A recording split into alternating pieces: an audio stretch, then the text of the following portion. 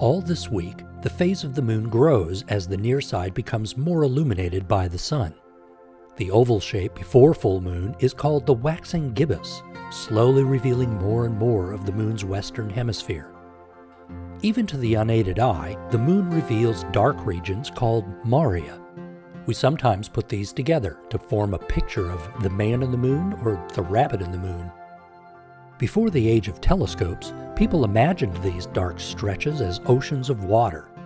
In reality, they are vast lava plains left behind by asteroid impacts. One of the largest occupies the upper left portion of the moon. Keep watching that area all this week, especially in binoculars, as it becomes increasingly exposed in sunlight. Mare Imbrium, which means the Sea of Rains, is over 750 miles wide, the third largest impact basin on the moon. Based on the dating of lunar rocks, the collision happened nearly 3.9 billion years ago by an asteroid over 150 miles across. There are several interesting features to look for in and around Mare Imbrium with binoculars or a small telescope.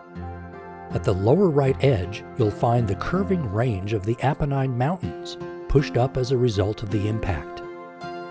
Just below the southern rim is the massive crater Copernicus, with its bright rays of dust splashing outward.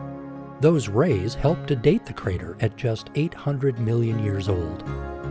At the upper left edge of Imbrium is a smaller dark basin overlapping its boundary, as if it took a bite out of the surrounding highlands. This is Sinus Iridum, or the Bay of Rainbows.